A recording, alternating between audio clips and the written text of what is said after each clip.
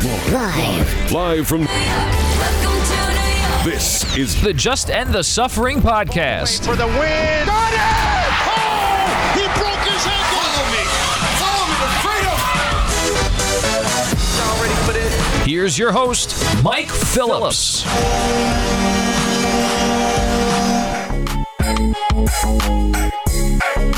What's up, everybody? Welcome back to the Just End the Suffering podcast, which is New York sports talk from a long-suffering fan. For the most part, I'm your host, Mike Phillips. We took a week off of the sports last week. We're going to have a sports episode coming in a few days. We're going to talk to Martina Pucci about the NBA Finals. We're going to talk some Rangers in a few days. That's going to be coming out on Wednesday, the sports stuff. We're going to do a little summer pop culture kickoff here. I got two guests here for you. Have some fun. I'll be joined in just a minute by Sandra. We're going to talk about Season 4 of Stranger Things, the buzz of the week on Netflix. We're going to break it down into two chunks because with how quick the season came out and life getting away, I was able to watch all 7 at once. So we got through 4. We're going to talk about the first 4. We're going to take a break, come back in a week, do the other 3. Also be joined in just a bit by the great John Stanko of Barstool Sports. Continue an annual tradition here on the podcast, do the summer movie preview with John. So we're going to go into all your favorite movies, talk a few other things as well with Stanko. A lot of fun there. If you like what you hear on this podcast, feel free to subscribe on Apple Podcasts, TuneIn, Stitcher, Spotify, Amazon, Google Play, all the usual suspects. Simply search for Just End the Suffering, your favorite podcast platform, for all episodes there. Feel free to your feedback and star ratings as well, and with the podcast, even better going forward. Check out the YouTube page, Mike Phillips on YouTube. Video versions of these conversations with Sam and Stanko are going to be up on the YouTube page. Again, it is Mike Phillips on YouTube. Without any further ado, let's get into our opening tip. We're going to talk about the first few episodes of Stranger Things right after this.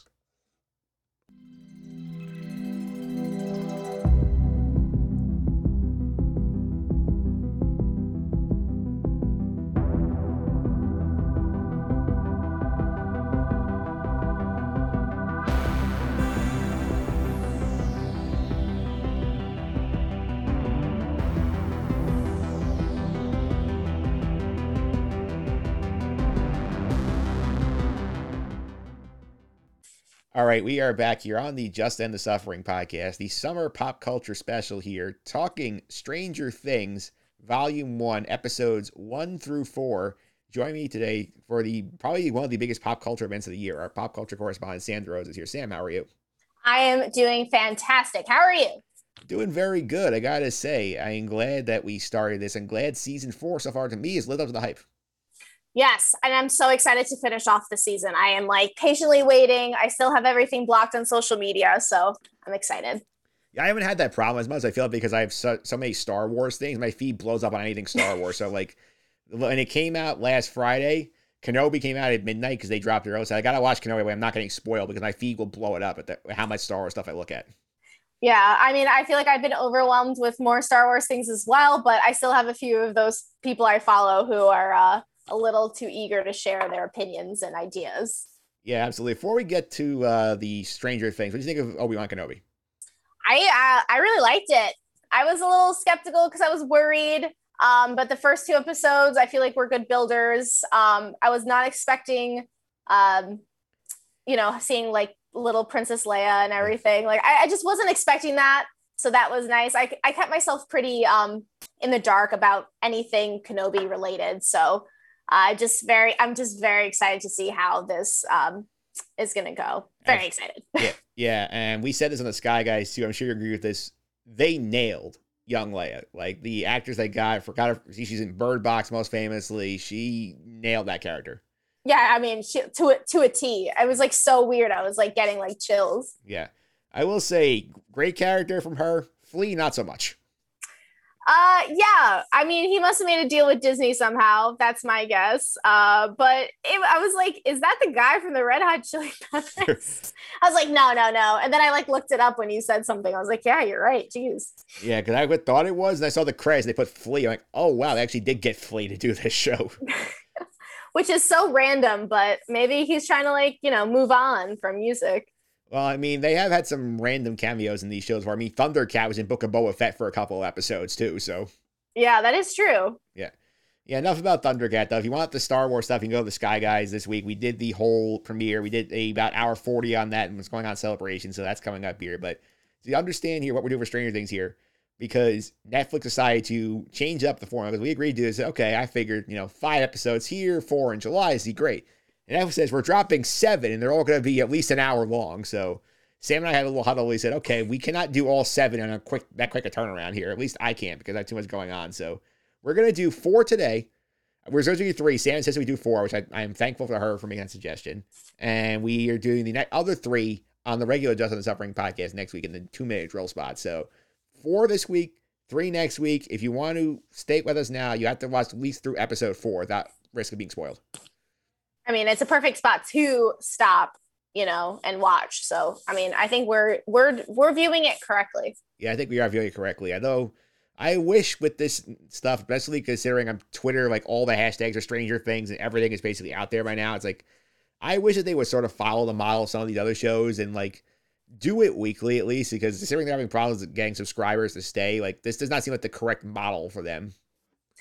Yeah, I mean, I'm not gonna lie, I was just from these episodes, not going into detail at all, I just wanted to watch the whole thing. It was hard enough for me to stop at 4. I just like that kind of format. But for subscribers, I think Netflix is playing around with a lot of things right now. I mean, they're not opposed to doing weekly drops. I mean, they drop the Circle weekly. They do 4 at a time, which I think is a little weird, but okay. And I think this one, with the amount of buzz it gets, the thing I don't understand is they do the buzz and then I get they split it this time, but they have a buzz for maybe a week. Then it's going to be gone until about 3 days before the next one comes out. Then they're going to have a week and it's gone again. Yeah. So, I mean, I don't know. I don't know that much about Netflix and scheduling, but it was a lot, that was a lot of television for us. That's a lot of television for anyone. Yeah. And I love watching, mindlessly on television, but you have to pay attention in the show. Oh yeah. So it's you're watching 7+ hours of television, because they're all over an hour. Yeah, I think they said the runtime of the whole season is about 13, 14 hours, something like that. That's so insane. I guess they just want to go out with a bang, huh? Yeah, I mean, if you've watched these, at least seen the runtimes here, the first episode I think is an hour 16, an hour 15. The third is the shortest one of the whole batch. It's an hour 3. There's an hour 19 for episode 4, is where we left off. I didn't look at 5 and 6. I know episode 7, which is the first end of the batch here, we're talking about next week, hour 38 minutes. It's going to be a whole movie, that episode. You think that's a movie? Wait till the finale. In volume 2, they have 2 episodes. I think the 8th episode, I think, is an hour 25 minutes. And episode 9 is 2 hours and 30 minutes. No way. That I don't even know. I am so excited. I'm just so excited because I don't know what's going to happen at the end of this batch of episodes. But what the hell are they going to do for the last 2? I got to say, I was curious at the runtime when it started. I was okay, these seem long. Have you heard of editing? Is there a process of, maybe this should have been a whole separate season, but having watched the episodes with how big the cast is, I don't feel like there's many wasted minutes in there. I feel like they've done a good job sort of servicing everyone's story. Yeah, exactly. And on top of that, it didn't feel over an hour, sometimes, because I'm oh, this is going to be forever. I feel like I'm going to want to fast forward or something or take a break. And then I just am oh, it's done. It's finished already. So I was entertained the whole time, which is hard to keep my attention. Fun fact, on any television shows. Yeah, because there are some times when I watch shows where I'm sitting there, I look at the runtime, see 57, 59, why? Have you heard of editing? And then this one was, I saw the runtime, very skeptical, and I think it's again a function of just they have so many characters across all these plots that they're trying to service, and I don't really think anybody's gotten short shrift thus far in terms of the actual what we've seen at this point. No, and I think all the storylines are given an appropriate timeline as well. Yeah, absolutely. So, general thoughts on what we've seen so far, episodes 1 to 3. General thoughts so far is it's really awesome. I'm having a lovely time. Did you feel like everybody got so old looking? Yeah, I mean, they all the kids shot up, especially I think I think Lucas particularly really grew, I think 4 or 5 inches from the last time we saw him. Oh my God, like, and everyone looks so old, not going too far ahead of things, but like in some of like the flashbacks or whatever, just like they look so young just in like last season. And then now I'm like, holy crap, these kids are adults. Yeah, I also noticed that we talked offline about how the budget for this thing is supposedly $30 million an episode, which I was sitting there wondering, okay, how are they going to spend this money? Like, that was really a running gag of mine, like, how do they spend the money in these episodes? And then you see, obviously, factor in that everybody in the cast makes a lot of money now because they had to pay all these people to stay. And then the CGI, the special effects, like the rights, like, it all adds up. But looks like a very crisp progress. No, like, She-Hulk glaring trailer, like, shortfalls with the CGI. Yeah. And it's like, were you scared at all the first like 2 episodes? I was like a little like spooked.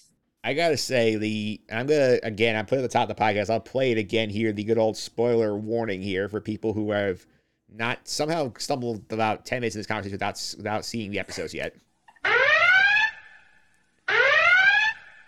Those first couple of deaths we get, those are probably some of the most gruesome we've seen on this show. Yeah, like I started this at night. I watched Star Wars first. I watched Kenobi first because it was like, okay, watch Kenobi first, like not just to get it out of the way or anything, but just like so you could focus on Stranger Things. And it's late at night, Friday night. I'm like, oh my god, oh my god, oh my god, oh my god. Like I was like, like I had to watch. I had to stay up and watch something else. Like I was so spooked. Yeah, you know what my palate cleanser is after a Stranger Things episode right now? What is it? The Floor is Lava. The Floor is... Wait, did they come out with new episodes? New episodes are coming on Friday. Oh, okay. Yeah, that's a great palate cleanser. Yeah. I'll save that for for the last couple episodes. Yeah, that's my palate cleanser, but like the deaths, especially I think like of the cheerleader Chrissy and the kid who works in the newspaper with Nancy. The kid's name is Fred, like, and you see basically like levitate in the air, all their bones are snapping in the wrong directions, and they're like eyeballs being gouged out. It's like, man, this got dark. Yeah, real dark, really fast. Like it really got like the first episode, and when she's hallucinating, like when she sees those visions, like that was scary too. Yeah, like and so psychological. Yeah, there's a very different levels of horror with this show right now. There's like 3 or 4 different tiers of like horror storylines going on, which I like. Yeah, it's crazy. Yeah. Also, I feel like the best way to approach is sort of like I think there's 3 main storylines going on right now, and I think one is clearly worse than the other 2. Okay. Yeah. Which one's worse for you? I think the Hopper storyline is like very, very poor compared to the other 2 storylines. Exactly. And it's just like it feels very redundant. Yeah, I feel like it's the exact same trio we had last year where it was Hopper, Murray, and Joyce trying like all in the same storyline where Joyce and Murray are trying to help Hopper out. Hopper is still in prison at this point, 4 episodes in. He had a plan with a corrupt Russian prison guard to get out of prison. The prison guard's associate turns on him, and apparently he's talking about like trading Joyce and Murray to the Russians to get more money. It's like, I feel like this one, I feel like could have been an email. Yeah. I just feel like he could have been gone already. I guess I don't understand USSR, the USSR and like the prison stuff and whatever. But like, I feel like it could have been resolved quicker. Yeah. Like, since he's still in prison, like, why isn't he not out like halfway through the season? Yeah. Because we're just about to hit the halfway point when we pick up again here. And 4 episodes in, he's still in the same spot, and it looks like they're going to be bringing Joyce and Murray to him to continue that storyline, which to me is like, we're getting just taking us further away from the most interesting stuff, the adults. Exactly. But glad to see Murray. Love Murray. There's something about him that makes me laugh every time. Like, I love Winona Ryder, don't get me wrong. But like, I just think he's so funny. Yeah. Just something about him. Were you a big fan of his risotto? Oh yeah, I know, right? The whole, and then again, going back to like the kids growing up, what's his face? Jonathan and whatever his name is, Argyle. Yep. That whole like smoking pot thing, like, and they're just like shoving the risotto down. It was funny. Yeah. Like, it's just a little more adult themes this time around, which is kind of, funny for us. Yeah, that's their storyline pretty much. You can do that like in emails. Like, Hopper's trying to get out. He's trying to get help. He's not getting much help. He gets double crossed. The guard gets arrested too. So like, yeah. Do you think we get him out of Russia before the end of the first batch or no? He better get out of Russia in the first batch. That's all I'm saying. I'm gonna be annoyed if he's still there. They better not kill him off. That's what I'm worried about, to be honest with you. Because for a show with this many characters, like you don't get many main character deaths on Stranger Things. I know, and that's what I'm worried about because it's the last season. Second to last. They have one more still. Oh, we're doing season 5? I thought this was it. Nope, season 5. This is the last season. Oh, well, okay. So I'm not as worried now. You just took a whole weight off my shoulders. Why did I think this was the last one? Is it because it's just so grand and there's so many hours worth of Stranger Things season 4 compared to everything else? The last 3 seasons? Yeah, I mean, we still have, I think, about maybe 3.5 hours in this volume still to go. Yeah. At least. Maybe closer to 4. Yeah, it's a lot. I can't even after watching season 4, I can see one storyline where that's going. But other than that, I have no idea. Yeah, I think the other storyline, I think it's more interesting to me, is the 11 storyline where we saw at the end of season 3, she goes with the Byers over to California. She and Will are in high school over there. She's not getting along with a couple of her classmates, including the HBIC Angela, who makes out to insult her. She gets in a fight with Angela and smacks her at a roller skating rink with a skate and basically busts her nose open. Yeah. And we find out later on that she gets arrested for it, but she gets bailed out by good old Dr. Owens from season 2, who is recruiting her to basically restore her powers, try and have her become a superhero again. And she was not in episode 4. I feel like we're going to touch back on that soon, but I do think it was interesting to see Elle sort of pick up the pieces without Hopper and without her powers. Yeah, so I'm very interested to see what he truly means by that. Because, the adults have been the bad guys throughout this entire, show, basically. It's adults can't really be trusted or to do their job. You know what I mean? Yeah, I feel like Dr. Owens is one of the few exceptions. Yeah, I know. I don't know. I'm just so worried. Yeah. I'm worried about that one. But that California storyline, I started getting itching to do something. Yeah. So I'm hoping that in this second half, it's going to explode or hopefully not just stay and do nothing. But yeah, I mean, last we saw most of these characters, I mean, Will was out there and I think they're kind of hinting that he's gay, and we haven't gotten. No, I was just gonna say that. I was I was gonna say, did you get he's trying to come out? Yeah. To his friends and stuff. Yeah, because I mean, you get the hints from the opening letter that 11 writes to Mike, and he's saying, "Oh, I think Will likes someone," and then you see one of his female players try to get his attention. He's really not interested, so you're kind of getting the sense that he's trying to come out, but he hasn't found the right vehicle to do it yet. Yeah. Plus, he's so cute. I was his little tucked in shirt. Yeah, I was Will's so cute. This entire time, that's what I've been saying during that whole entire storyline. And how annoying Jonathan is. Has he always been annoying? I feel like he has his ups and downs. Right now, Jonathan, basically, his storyline is he's separated from Nancy. He's become a stoner with his buddy Argyle and works at a pizza joint. And he is apparently not sure he's gonna go to the same college as Nancy, and he's applying to a JUCOs in the area because he doesn't want to leave his family. So there's some stuff I think is gonna get brought up when and the two groups inevitably meet up again. Yeah, I'm thinking I don't know, maybe they're just secretly broken up, the both of them, and they just don't want to admit it to anybody. I feel like it's sketchy vibes. It is pretty sketchy, and we have Mike now in that storyline too, as he flew out to see Elle on spring break. Oh, Mike is so annoying. He's one of my least favorite characters. He's been important. He's been super important the entire time, but he's been so annoying the entire time. I feel like Mike really, I think starting in season 3 became a douche. Yeah, he did. And Dustin's been the same. That's why I love that character. I love Dustin. He's one of my all-time favorites. Yeah, I feel, especially the way he treats Will in there, and Will makes a valid point.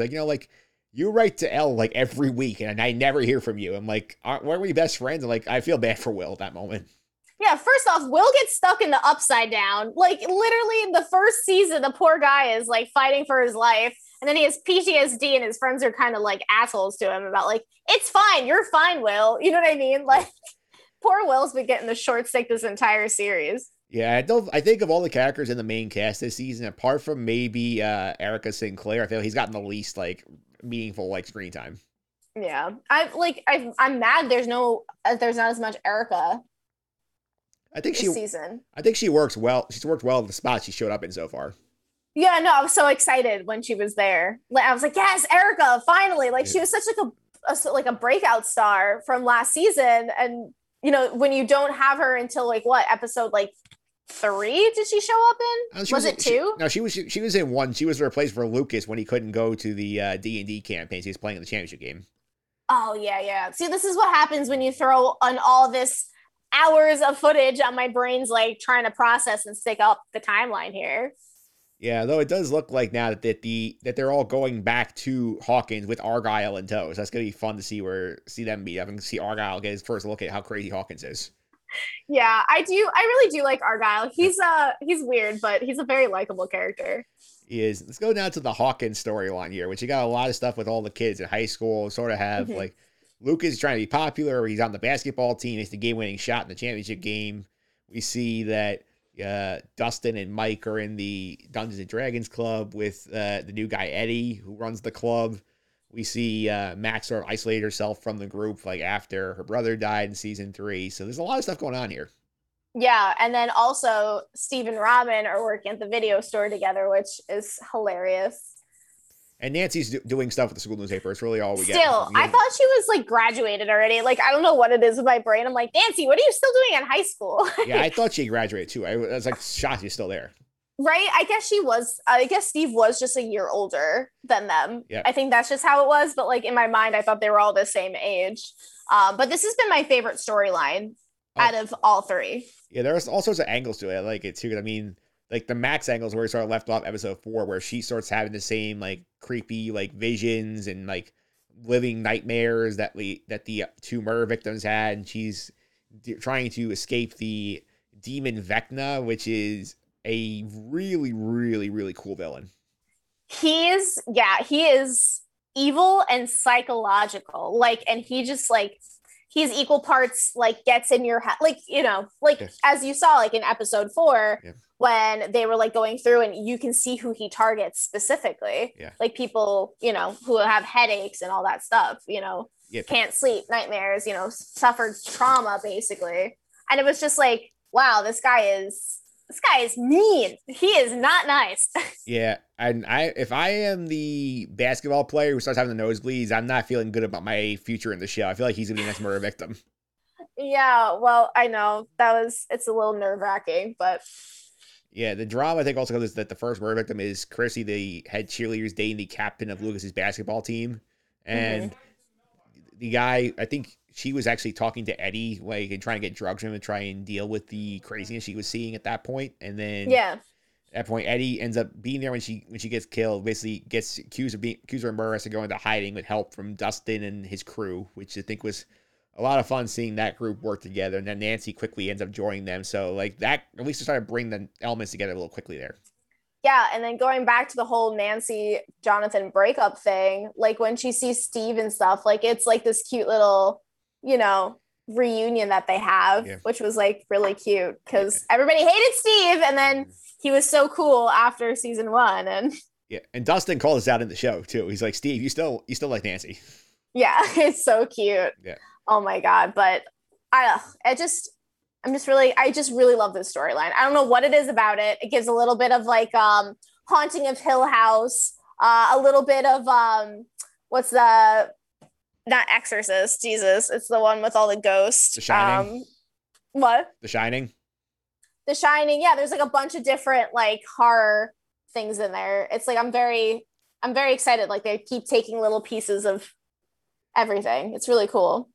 Yeah, I don't think it's interesting. Also, we started out anyway seeing like all these kids sort of going in their own separate directions. Especially Lucas is like, I felt bad for him because like he's saying, like, I'm tired of being bullied. I want to be popular. If I get to be on the basketball team and I'm in with them, you guys are in. And then like Mike and Dustin, they're like, we don't care if we're popular. Like we're nerds. Like we accept ourselves. And Lucas is like trying to do more than that.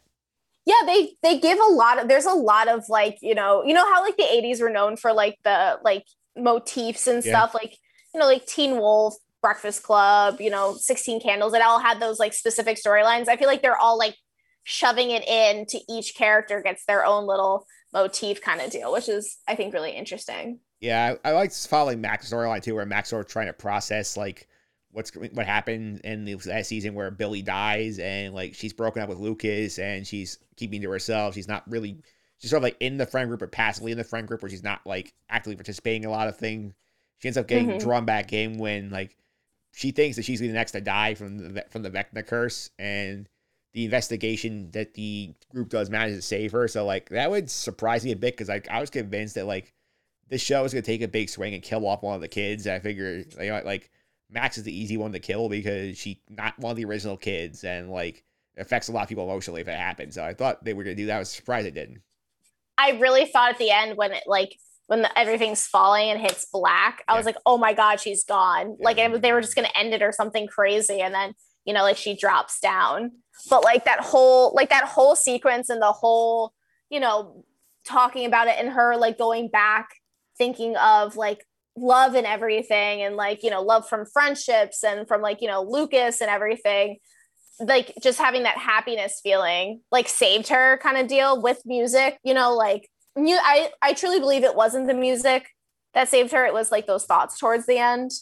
Yeah. But I just thought that was very like smartly done. I know that's a bad way to phrase that, but it doesn't sound too smart to me saying smartly done, but I thought that was done very well. Yeah, and believe it or not, like the song that she listens to in that show, "Run Up That Hill" with "Deal with God" by Kate Bush, it's now #1 on iTunes. See, I only know that song done by Placebo because I heard that song the first time in the TV show Bones. Yeah. And then I remember listening to Kate Bush's version. So I really like that song too. And I was like crying. I was like, I love this song. Like, like I was so sad. I was like, please don't kill Max. Like it was so nerve-wracking.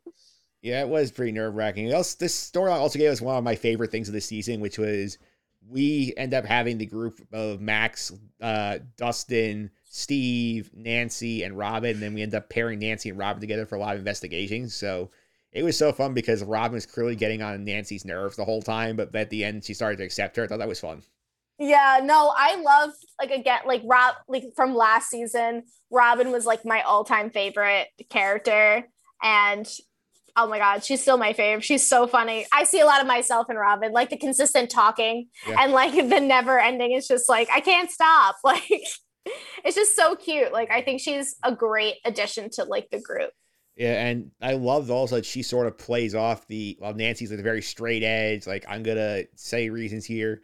Robin has the emotional plea when they're trying to con their way into a mental institution to talk to Victor Creel, who was one of the first victims of Vecna, the demon they're trying to fight. Like Nancy tries to go, the cover story, like, we're grad students, we're students in Notre Dame, we're going for our thesis.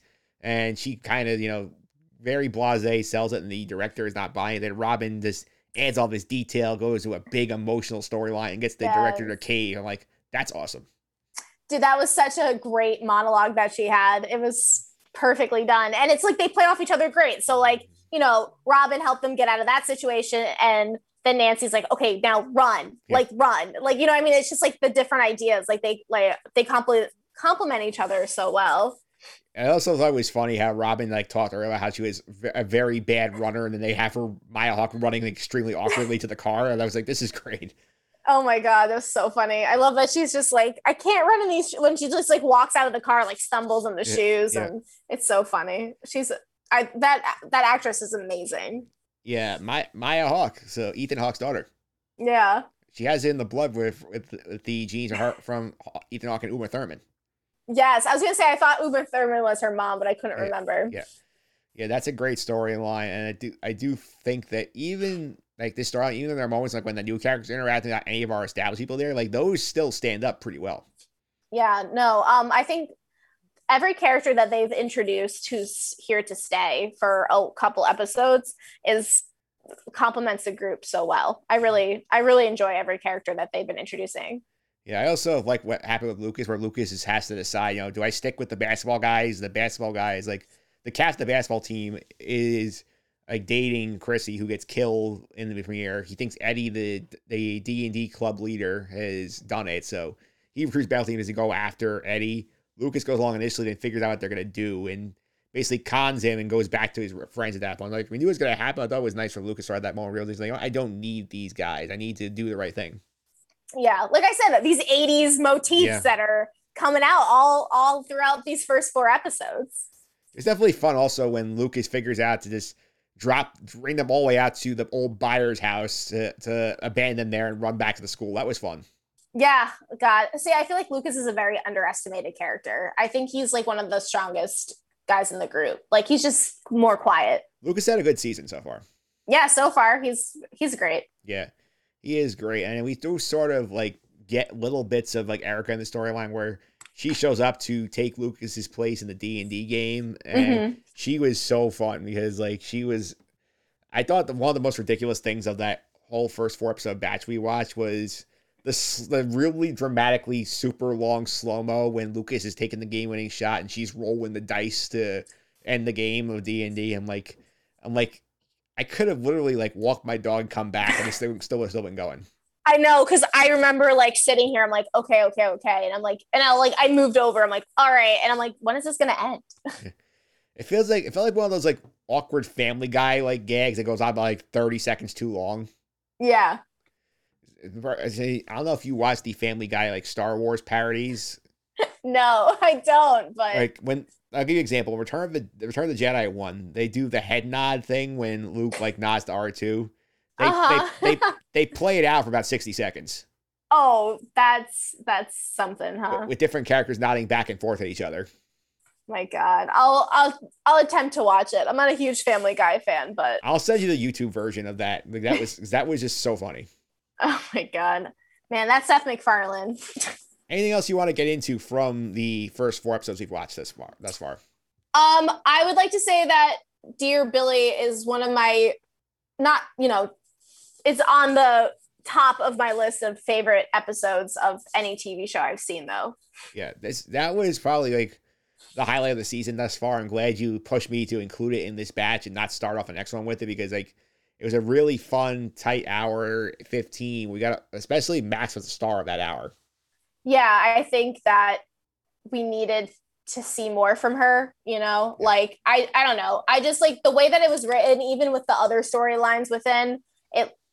I think it flowed very well, but just that whole storyline with Max, I think is one of my favorite storylines of all television. Yeah, I do like that one. I also say, I think Murray being the comic relief of the adult storyline is a much needed thing, because like, especially because Joyce is a kind of like a Debbie Downer most of the season, because she's like obsessed trying to find Hopper back, and like having Murray there helps. Yes, though, going back to episode 1 when she's breaking open the doll, and he's like, okay, slowly, and she just goes boom, and then it's just like she's, I don't know. I feel like Joyce is like a Debbie Downer, but I think she has her moments where I don't mind Joyce. You know what I mean? Like, she's somebody who's like secretly like badass and and then she's not secretly badass. She is badass. She like basically saved her son, or she did save her son, but like that whole thing was hilarious. Like, she's pretty funny too. She is definitely very funny. So who of the new characters? Like, we got Argyle, we got the basketball guys, we got Eddie from the D&D club, we got the 2 characters who've been killed off so far, we got some of the Russian guys. Like, who's your favorite new character? New character is I'd like to say Argyle, but I think is Eddie. Yeah, I really like Eddie, and like that the sit down he had with Chrissy, talking about how like he's like, I don't know if you remember me, like, like he's not this like crazy dramatic guy that you see in school. He's actually like a very like a hurt person deep down, and he's a sweet kid, Yeah, Eddie's definitely a standout. I think he's funny too. So I like Eddie. Argyle is my personal favorite because I just laugh whenever he's on the screen, because like he just really just has that vibe where he's like, I don't give an F what's going on. This is so fun. Like, this is whatever. Especially like when they order the pizza to get him to be their getaway driver, and then he comes into basically a shootout where they're coming in. They all run to his car with like with the injured government agent. And he's like, oh, God. he's like, is that blood? He's like, dry. It's like, oh yeah. And he just starts like, he floors it. Yeah, the guy, is that a real gun or whatever he says? Yeah. Like, it's just, that was hilarious. Yeah. I think I laughed for a solid. That actor is hilarious. Yeah, it feels like he stumbled out of Wayne's World into this show. Yeah, right. He feels like he came straight out of the 80s. Yeah, it's insane. It absolutely is. Now, we're going to steal a bit from the Sky Guys here, just for some fun here. So who is your MVP of these first 4 episodes from Stranger Things? MVP first 4 episodes, I gotta say Max, just for that whole Dear Billy thing and the arc that she's had in the first 4 episodes. I mean, like, I know that there has to be more for her for the rest of the season. But I have to add one more. It's definitely Lucas. Yeah. He's been like a very quiet character the past couple of seasons, and I feel like he's really coming out of his shell. I think what they're doing with those 2 characters, because I know that they're really paired together, is absolutely amazing. Yeah, I'm gonna give Robin my MVP. I feel like Robin is like steals the show. She's on the screen. Her dynamic with Nancy is probably the most fun I had in the season thus far. My God, Robin's just amazing. She's awesome. I don't want to mention the Murray Bauman because Murray is also saving the Hopper storyline. Yeah, I mean, I honestly feel like if he wasn't on the screen for like a lot of those, like for that storyline, I would want to like literally fast through the entire thing. All right, other way now. Who is the LVP of this first batch of 4 episodes? That stupid, what's his face? The basketball player. Oh, the captain of the basketball team? The captain. He's so annoying. He's like, I have to avenge my girlfriend. It's just like, dude, you don't know anything. And you're just a giant 80s bully. Yeah. I'm going to give it to Mike. Yeah, the douche. He's such a douche to his best friend, and like, like Will called on it too. It's like, you write to Ella Reek, you never write to me. He's like, but she's my girlfriend, and he's not even realizing that. He's like basically saying like, the kid was his best friend for years. Like, he basically thrown him under the bus for like a solid like 2 years. Yeah, exactly. Stupid Mike. He's so annoying too. Yeah, I mean, Finn Wolfhard plays it well. Like, the character is like takes a very bad heel turn after like season 2. Yeah, absolutely. And last thing here, any big predictions for the last 3 episodes? Well, my prediction is they beat Venka or whatever. Maybe that's my hope. Maybe that will be for episodes 8 and 9. Yeah. But prediction wise, I have no idea. I'm thinking my prediction is they're going to get Hopper out. Like, it's very basic predictions because I really feel like they're going to be throwing wrenches at us. Yeah, I feel like the easy call is that Hopper is back in the USA by the end of the first volume. Mm-hmm. I feel like if he's still in Rush after 7 episodes, I feel like something's gone wrong. Exactly. Yeah. But I'm just like, I really, like, that's the thing with this show. I feel like you can like guess, and then all of a sudden, like, they're like, oh wait, but we're going to tie this in, or we're going to bring this person in. It's just going to like throw everything off, you know? I think I say also, I think we get a big death to end episode 7. It sort of sets up for the cliffhanger for the final 2 episodes. I see. No offense. I hope you're wrong. I don't want anybody to die. So that's the Bob Newby spot from season 2, like right around there. No, Bob. That was so sad. Still upset, Sean Astin. Yeah, one of the few characters who actually die on this show is him. Yeah, I mean, I would be really. I know that he's dead, but I would want Billy to come back low key because I feel so bad. I know it's not going to happen. But, like, you know what I mean? Well, we did get a very creepy Dacre Montgomery performance as Vecna basically possessing him in, like, episode 4. Yeah. Like I said, that guy is psychotic. It's insane. He's, like, a really dark villain. It's, like, insane. It absolutely is. And, Sam, I'm glad you're coming back next week to help break down the rest of this because it was just simply too many hours on a holiday weekend. I also had to do Sky Guys to Kenobi to get the entire first batch done. So, appreciate you taking the time and halting your binge to help me get this first half done. Listen, anything for you, Mike. I'm here for it. Absolutely. People want to follow you on Twitter. How can they do that? Twitter, it's SDEROS6 sorry, I'm like so used to like my other things. But that's on me on Twitter. You can just Google Sam DeRosa. I will pop up on multiple things. If not, you'll find my dad, and he's equally as interesting as me. Yeah, and if you're looking for a job at Iona Athletics, you can contact him. Yeah. Oh my God. I'm so sorry to laugh at that. Yeah. If you're looking to be an athletic trainer, tweet at my dad or tweet at Rick Pitino. Yeah. That was something, Mike. That was a fun tweet. I gotta say, I did enjoy that. I literally was at work reading on Twitter. I'm like, are you serious? Yeah. And then I called my dad. I was like, I didn't realize you were so desperate that you're sending out like help wanted ads on Twitter. Yeah, absolutely. So we'll see if anybody takes that ad up in the week between these podcasts. Sam, thanks for all the time. Really appreciate it. Thanks for having me.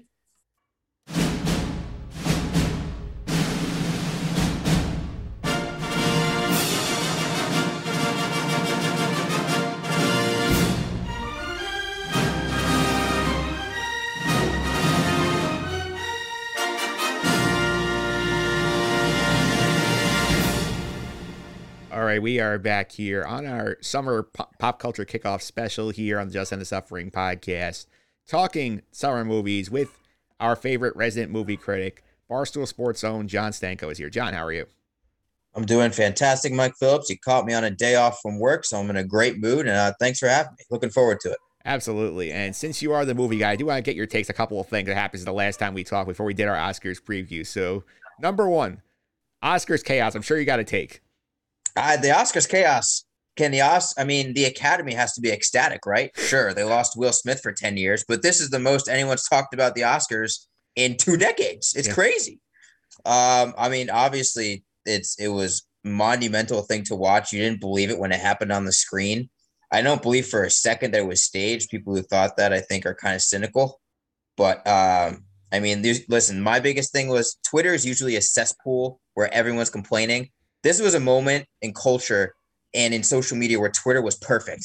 And there's only very finite moments where that's possible, where you know something special, when all of Twitter is abuzz and it's the only thing people can talk about. And that's exactly what the moment was with Will Smith and Chris Rock.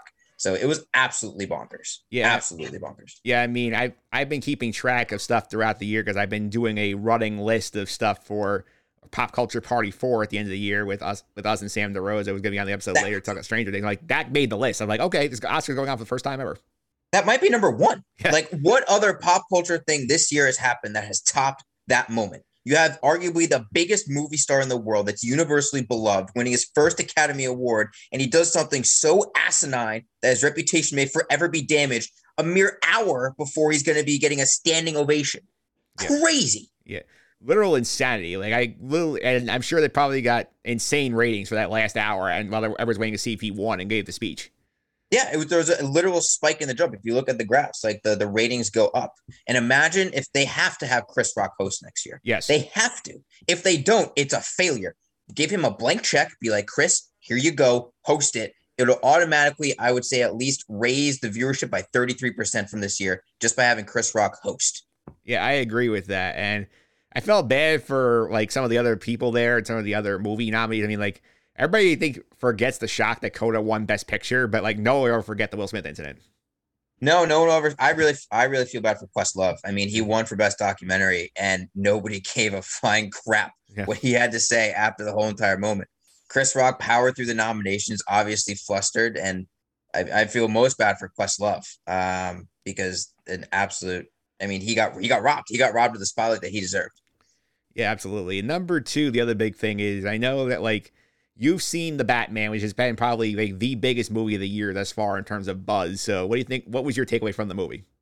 I thoroughly enjoyed The Batman, Mike Phillips. I think this was a comic book movie that was not a carbon copy of things that were made for the past decade. You know, I'm a little bit cynical on Marvel, but this movie was made to be a cinematic experience, not a comic book experience.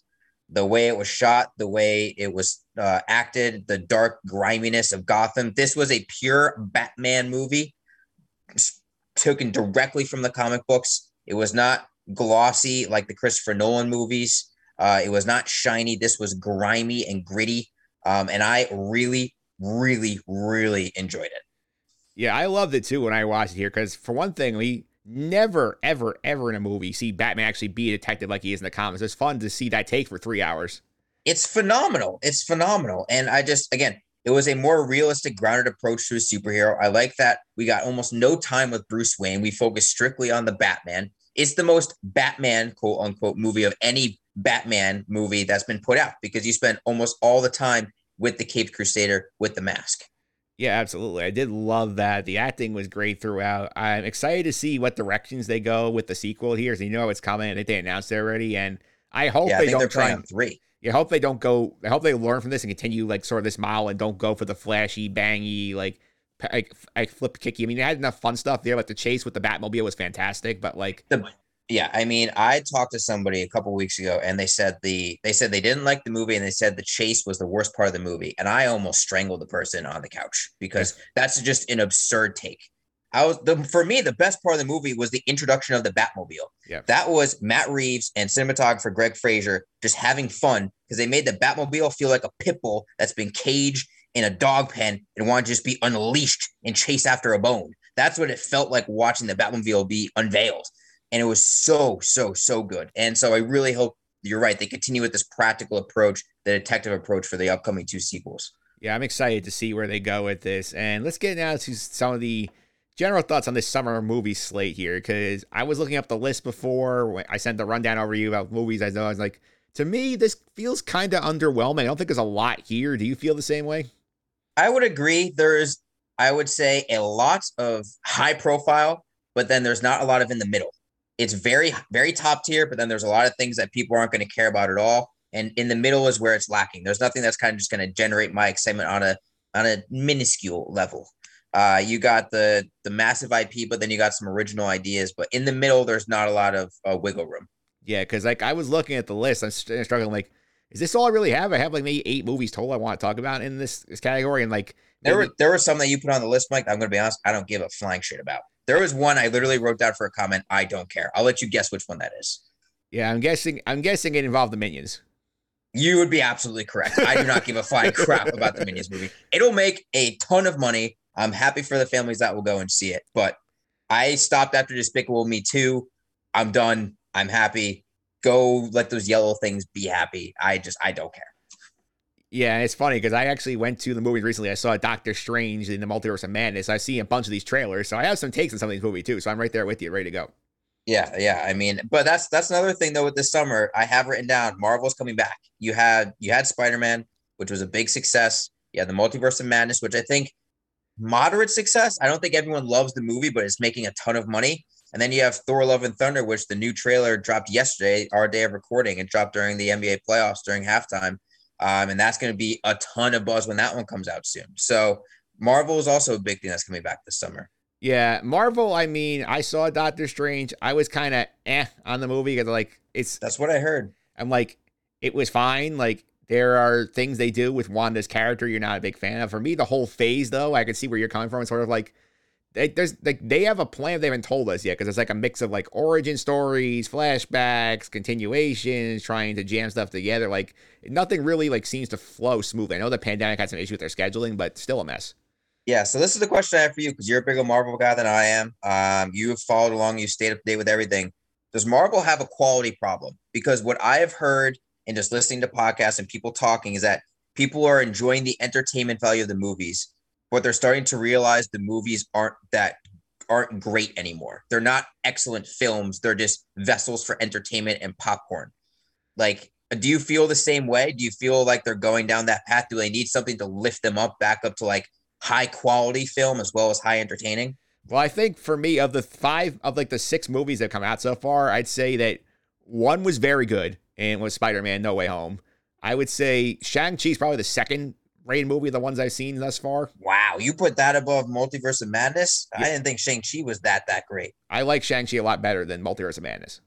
Wow. Okay, well that doesn't bode well for when I eventually see Multiverse. Well, that was number 3 from his Multiverse. Okay, I'm very curious to see where Marvel goes, because I think there are people I know who are big Marvel fans who are now stopping because there's too much. The fracturing of there's too much to keep up with between Moon Knight, the new TV shows coming out, all the movies too, and it's happening. I feel a fracture within the Marvel Universe force, and I don't know if it's going to be able to be stitched back together. I'm curious as what the Feige will do. Yeah, well, I think they have the right movie coming out next. I think Thor: Love and Thunder is going to be huge. Right. I mean, this is the one where if I had stayed up to date on everything, I'd be rushing on theaters to see it, because I loved Thor Ragnarok. It's my favorite Marvel movie from that first phase. And Taiko's back. You got Natalie Portman's back. Yeah, I got Natalie. I mean, to be fair, I didn't want her back. Why was she back? I didn't care. Thor: Dark World, terrible. Didn't care for her in the first Thor either. Why is she back? That's a question. An honest question. She hasn't been in a Marvel movie in almost, it has to be like 8 years. Yeah, well, assuming you don't count the reused footage from Endgame, yeah. Correct. So why? Yeah. Do people honestly want her back, or is it the fact that they're just bringing her character back that's making people excited? Like, I'm curious. Was this an audience calling for her, or is this them trying to bring the audience back? I think it's probably the latter. I think they have a direction for the character here, and I feel bad for Natalie Portman too. I feel like she's had a lot of these big franchise movies where she gets like the short end of the stick in terms of the script. Yeah, I would agree. I mean, listen, the Star Wars prequels. Episode 3, they assassinate her character so badly. Correct. Absolutely. So I'm curious. But again, I think the vibe for Thor: Love and Thunder is going to be very, very good. I think it's going to get a ton of buzz, and I think it's going to be the best reviewed movie of this new Marvel phase thus far, just because I have faith in Taiki and what he does. I'd say best of this year at least. Because Spider-Man got insanely great reviews. So, all right, fair enough. We will see. And I will say the other Marvel problem here is I don't think the TV shows are landing as well because I don't think they actually know how to write television. I feel like these things all sort of feel like they're just movies that are chopped up into episodes and don't really have a TV flow. Yeah, I mean, people who watch Moon Knight, they were like intrigued by the premise at the start, but then at the end, they kind of made it feel like homework. Yes. And that's the vibe I got with people talking at work. They're like, the first couple episodes, cool, this is something different. But then by the end, you're like, it's not keeping my attention, but I started, so I might as well finish. That's the vibe I got talking with people at work. Yeah, for sure. Let's get down to some of these movies here. Obviously, the one coming out closest to release here, Top Gun Maverick, the long-awaited sequel to the original Top Gun from the 80s here. It's supposed to come out, I think, 2020 before COVID scuttled everything, and now it's finally coming out here. I've seen all the press buzz. The trailer looks great. How are you feeling about this movie? Listen, I love the first Top Gun. Me and Emma will just dance to Danger Zone in the kitchen. It's one thing that we do. I'm so excited for this movie, and I'm stoked the reviews are also astronomically positive. I have not seen a negative review on IMDb or Rotten Tomatoes when I've gone and peeked. Every podcast I listen to has great buzz about this movie. Tom Cruise has poured his heart and soul into this, and it seems to be worth it, which is absolutely crazy that a movie that's made 3 decades after the original still has the fanfare after this. This is such dad energy of the people in their mid-40s and 50s going to see this movie are going to be absolutely stoked out of their minds. And it's going to make a ton of money, an absolute ton. It's going to be 2 back-to-back major summers for Cruise, too, because he has Top Gun Maverick, and then he has Mission Impossible next summer. So Tom Cruise is taking over summer 2022 and 2023. Yeah, for sure. I mean, this could have also been, this was supposed to be the summer of Keanu, but I think both of these movies got pushed back, so. That's true. I mean, John Wick Chapter 4, you'll see me in the opening weekend midnight premiere for that one if I can. But I'm very, very excited for Top Gun Maverick. The cast seems stellar. I've heard John Hamm is remarkable with this character in this movie, so I'm very, very excited for it. I think this is, in terms of the sequels coming out this summer, I think this one has the best chance at being the most well-reviewed of the sequels coming out. Yeah, I think for sure. And I think it's just sort of our summer kickoff movie here. I feel like it's going to get the summer off to a flying start. That's a great pun right there. Nice job. I see what you did there. Yep. That's you. You're in the game for a number of years. You know how to make these puns. Yep. All right. Next up here, the very troubled production of Jurassic World Dominion finally is coming out. And I mean, I don't know if did you see the Netflix movie that was horrendous? It was basically a pun of like what happened with production for them.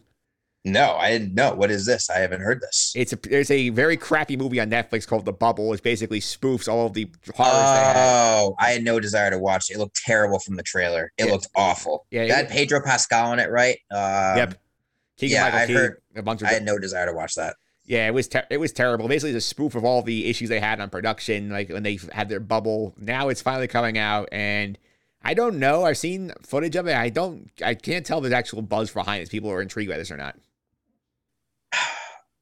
I have conflicting feelings. It can't be worse than Fallen Kingdom, right? Yeah. It can't be. Fallen Kingdom, terrible. It has Laura Dern and Sam Neill back. That's good. Yeah. Then with Jeff Goldblum brings back some goodwill in my mind, right? This is the original trio. This is what we all love. But it seems to be from the trailers that the main catalyst for the heroes getting back into the world is to go rescue the baby of Blue, the Velociraptor. Yeah. That's like the main instigating point to get them out of the woods and to go be among the dinosaurs again. Why? This may be a me thing. I don't care about Blue. I don't care about his baby. Just like I don't really care about the droids in Star Wars very much. I care about humans. Like, so if their main catalyst to get out there into the world again and to get amongst the danger is to rescue a baby Velociraptor, I'm sorry, I'm not buying that. What is the big bad in this movie? What are they trying to stop? What are they trying to accomplish?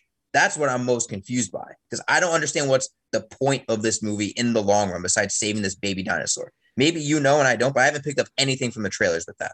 I have not, and correct me if you think this is a bad analogy here. I feel like what's gone on with this franchise of the last couple of movies has very much has Star Wars sequel energy written all over it, in terms of like the first one came out, was loved, everybody was excited about it. The second one kind of stunk. The third one's had a lot of issues with production, and now the storyline sounds like it's going to be terrible.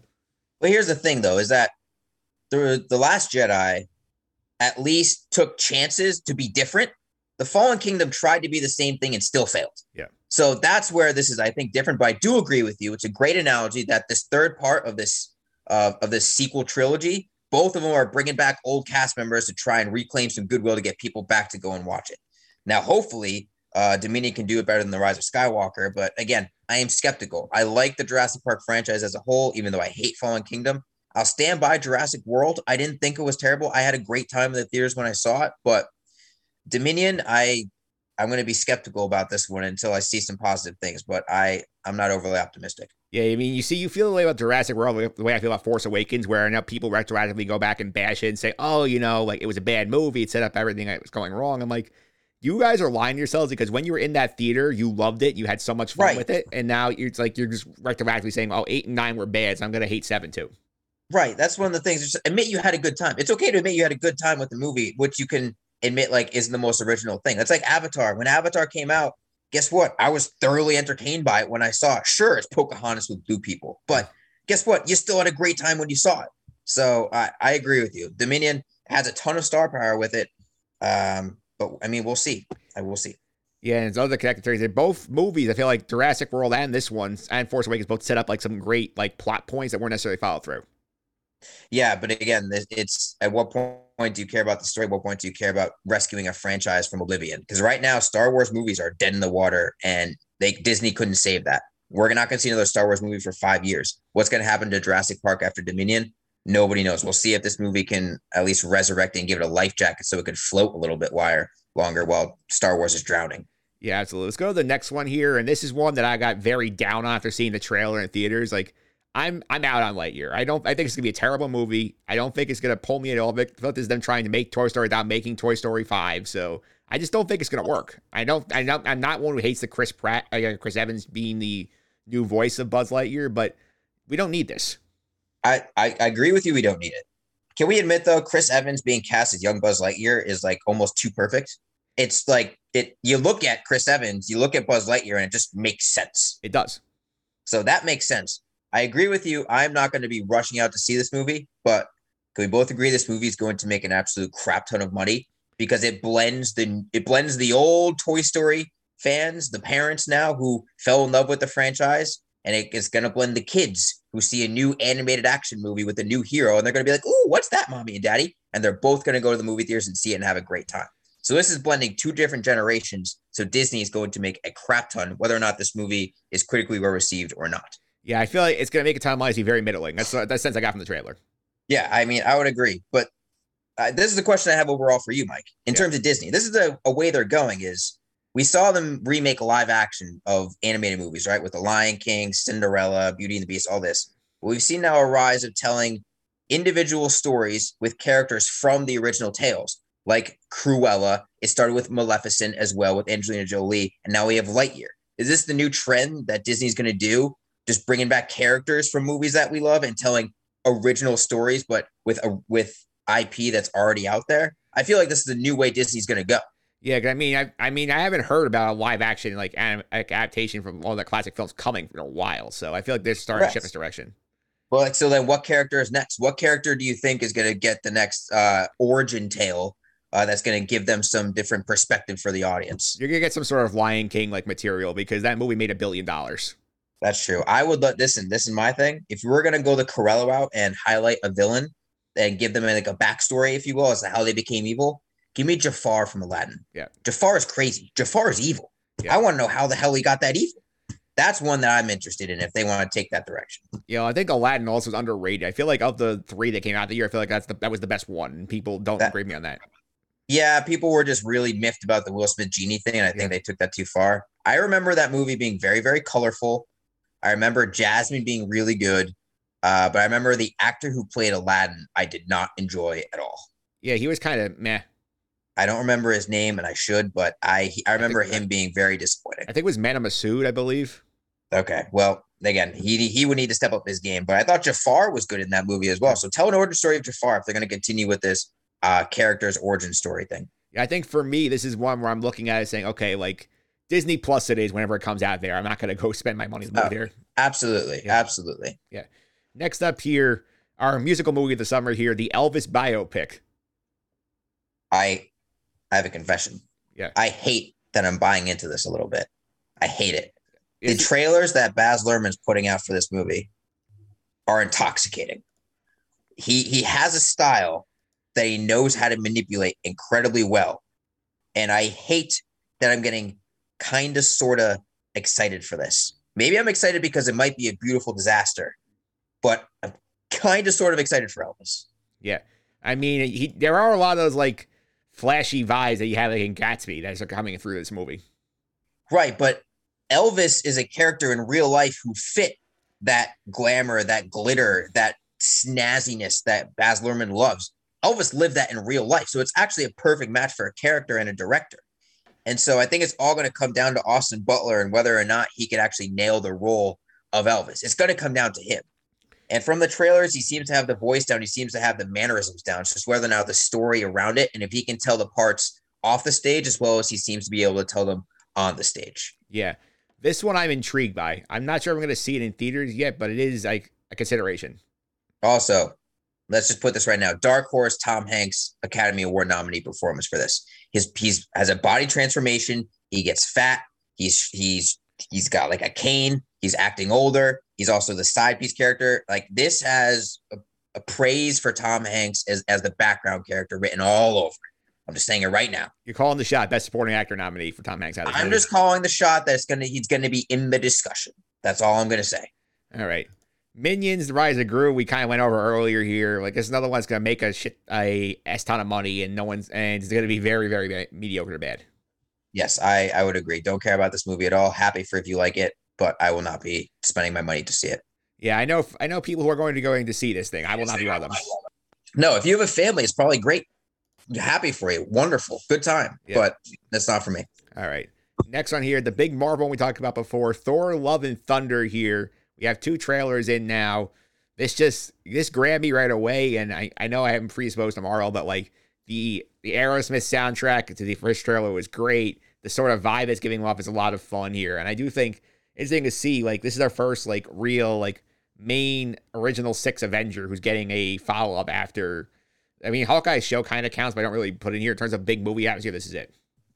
Yeah, this is the movie that I think is going to dictate Marvel's future. If this is a success, then they'll continue on the path they're on. If this one does not get the critical praise that it wants, then I think Feige and Marvel are going to have to rethink what they're going to do in the upcoming years because there's a lot behind this movie. It has Natalie Portman coming back, like we mentioned. You have now Christian Bale playing the bad guy, and he's an Oscar-winning actress playing the bad guy in a major multi-million-dollar, possible billion-dollar movie.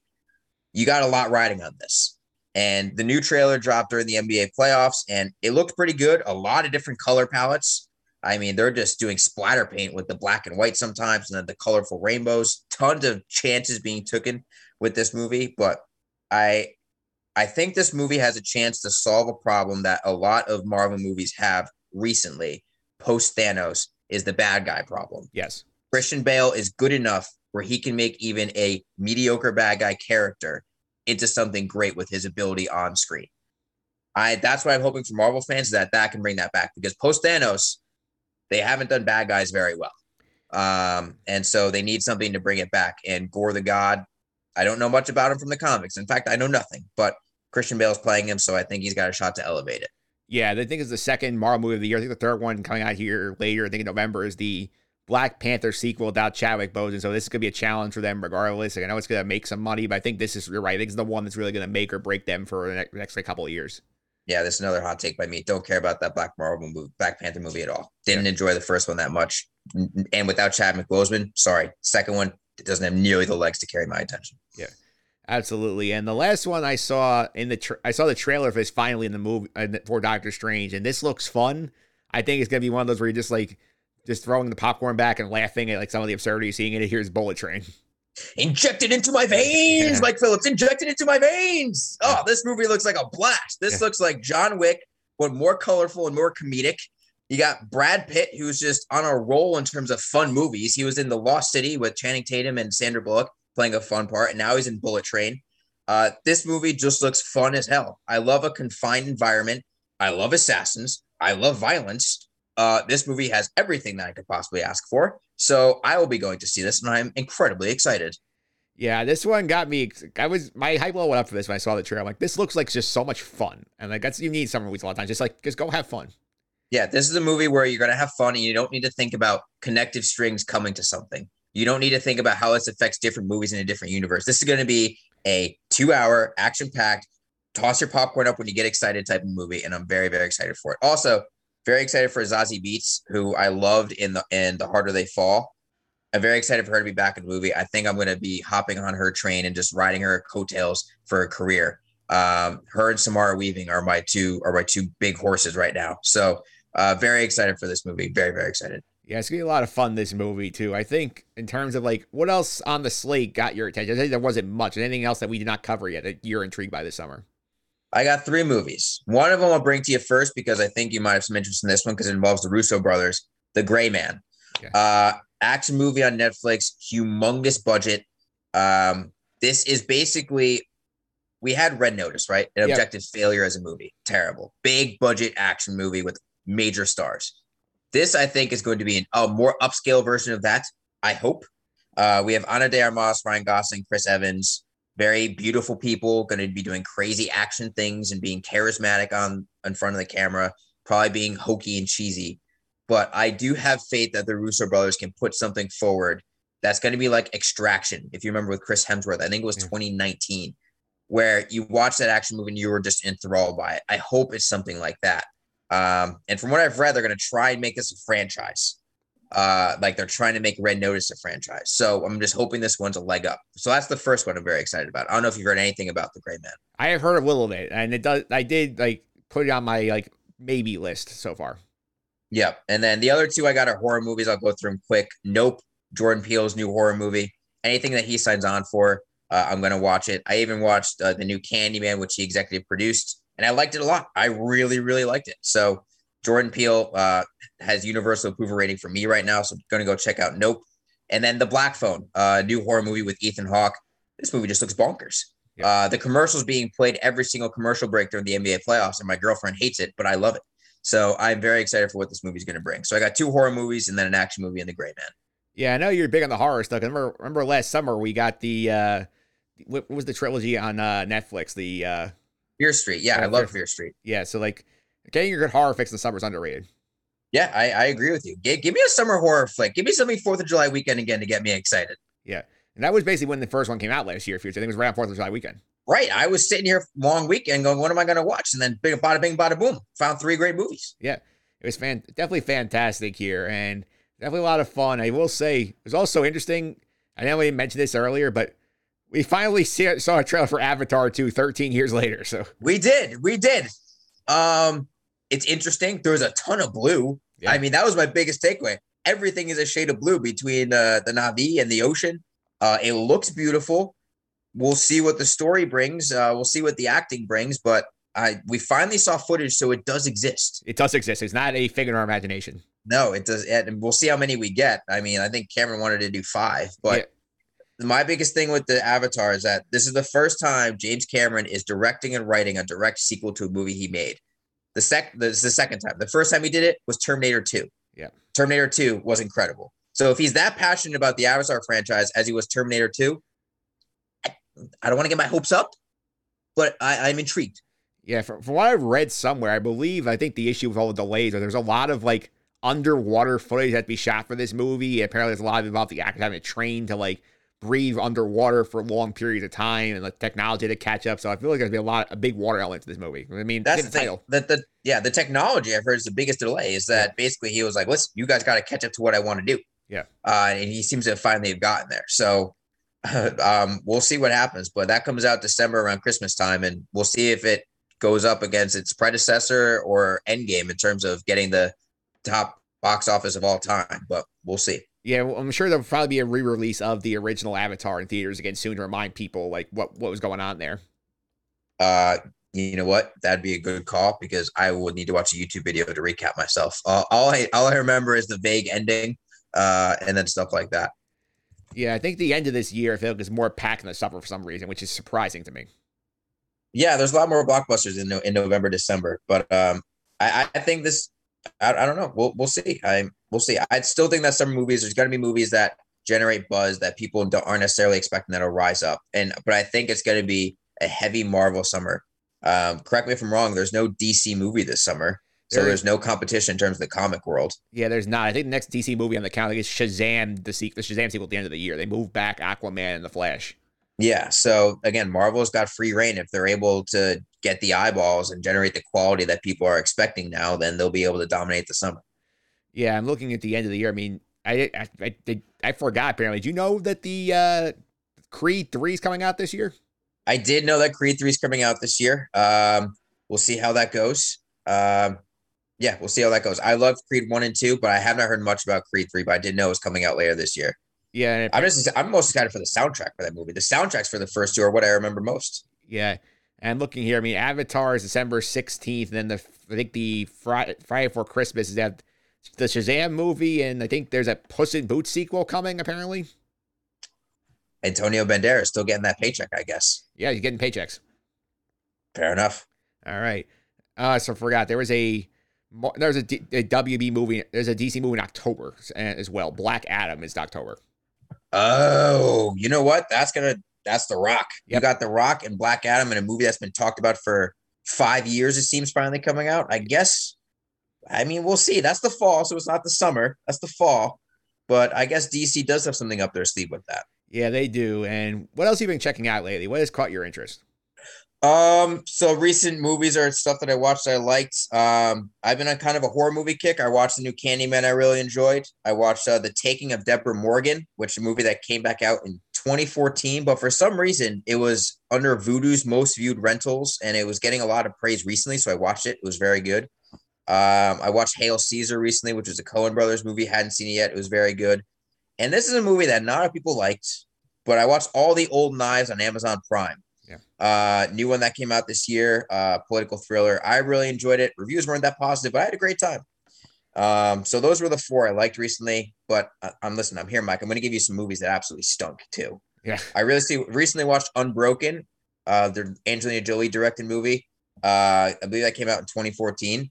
Just a pile of trash. It was on the National Board of Review's top 10 movies for that year. Don't understand how. It was god awful. I watched Fast 9. I don't know if you saw Fast 9. I did not. Utter garbage. Like bottom of the barrel, put oil on it and put gasoline on it, light it on fire, roll it down a hill and let it burn up the entire. It was terrible. It was awful.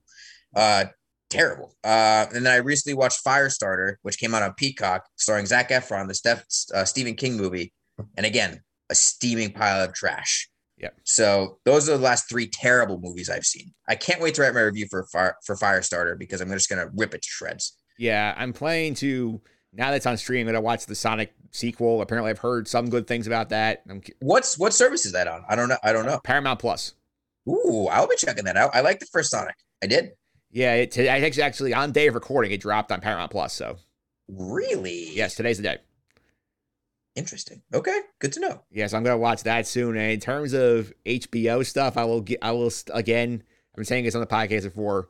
Winning Time is probably my favorite show of the year thus far.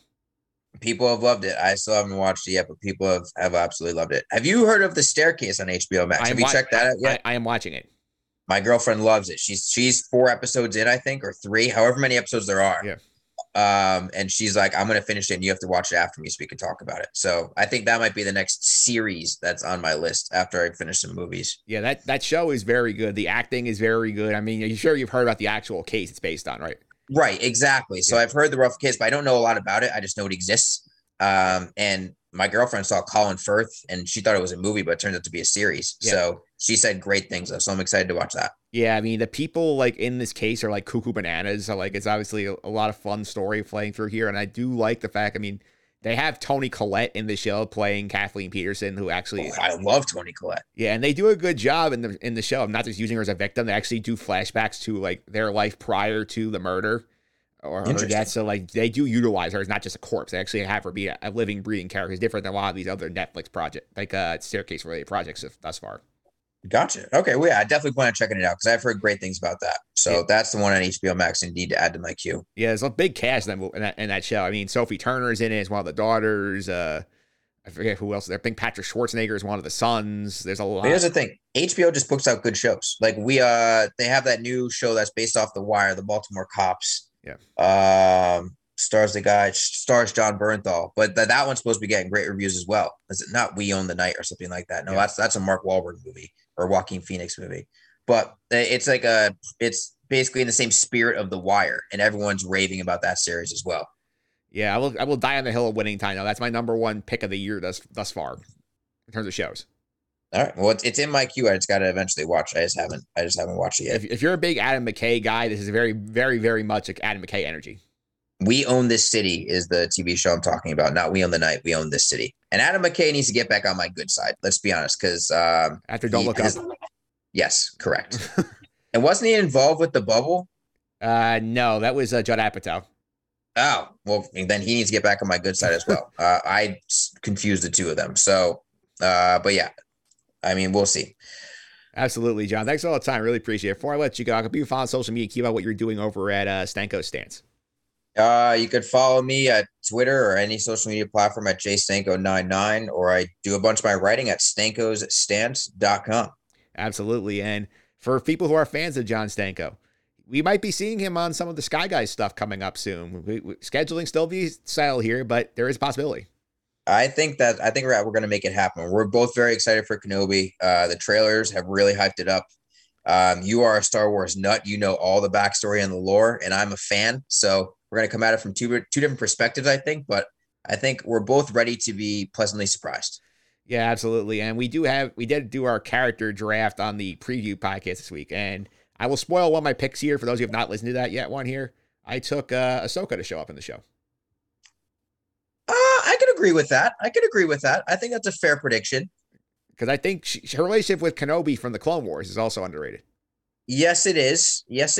But they would not have her show up with an episode with Darth Vader because they have a big face-off. They would not spoil what happened in Rebels with that putting anything in Kenobi. No, my theory with that is that like when he goes to whatever planet he's on, the second planet where they have all the casinos and stuff, like I think he's gonna run into her there. That'll be my hunch.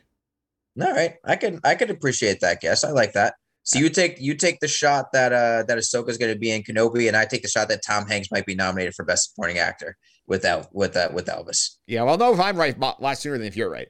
Yeah, you're absolutely right. I got to wait till next February. Absolutely, John. Thanks all the time. Really appreciate it. Thank you, Mike. All right, and that will do it for our first show of the week. I want to thank our guests, Sam DeRosa, for coming on to talk all about the first 4 episodes of Volume 1 of Stranger Things Season 4. I also want to thank John Stanko, who we just heard talking about our summer movie preview. A lot of fun stuff there. You want to stuff like this podcast, including our wrap-up of Star Wars Celebration. A lot of news came out of that convention at Anaheim over the weekend. Check out the blog over at justendthesuffering.wordpress.com. Speaking of the Sky Guys, we have a lot of fun going on over that podcast. You saw in your feeds this week the Obi-Wan Kenobi preview show and the premiere recap are up in the podcast feed. Those are day and date releases. For all the future episodes of the show, you're going to have to wait a few days on the Just End the Suffering feed. Yeah, close to the weekend. If you want it the day after you record, which in most cases will be in your feeds on Thursday, check out the Sky Guys podcast feed. Again, that is the Sky Guys on all the favorite podcast platform at the top of the show. Also follow me on Twitter at mphillips331. That's MPHILIPS 331. That's going to do it for the first show of the week. Coming up next week, actually on Wednesday, we're going to dive into some more sports. We're going to do the NBA Finals preview, talk the Rangers, and more. Have a good week, everybody.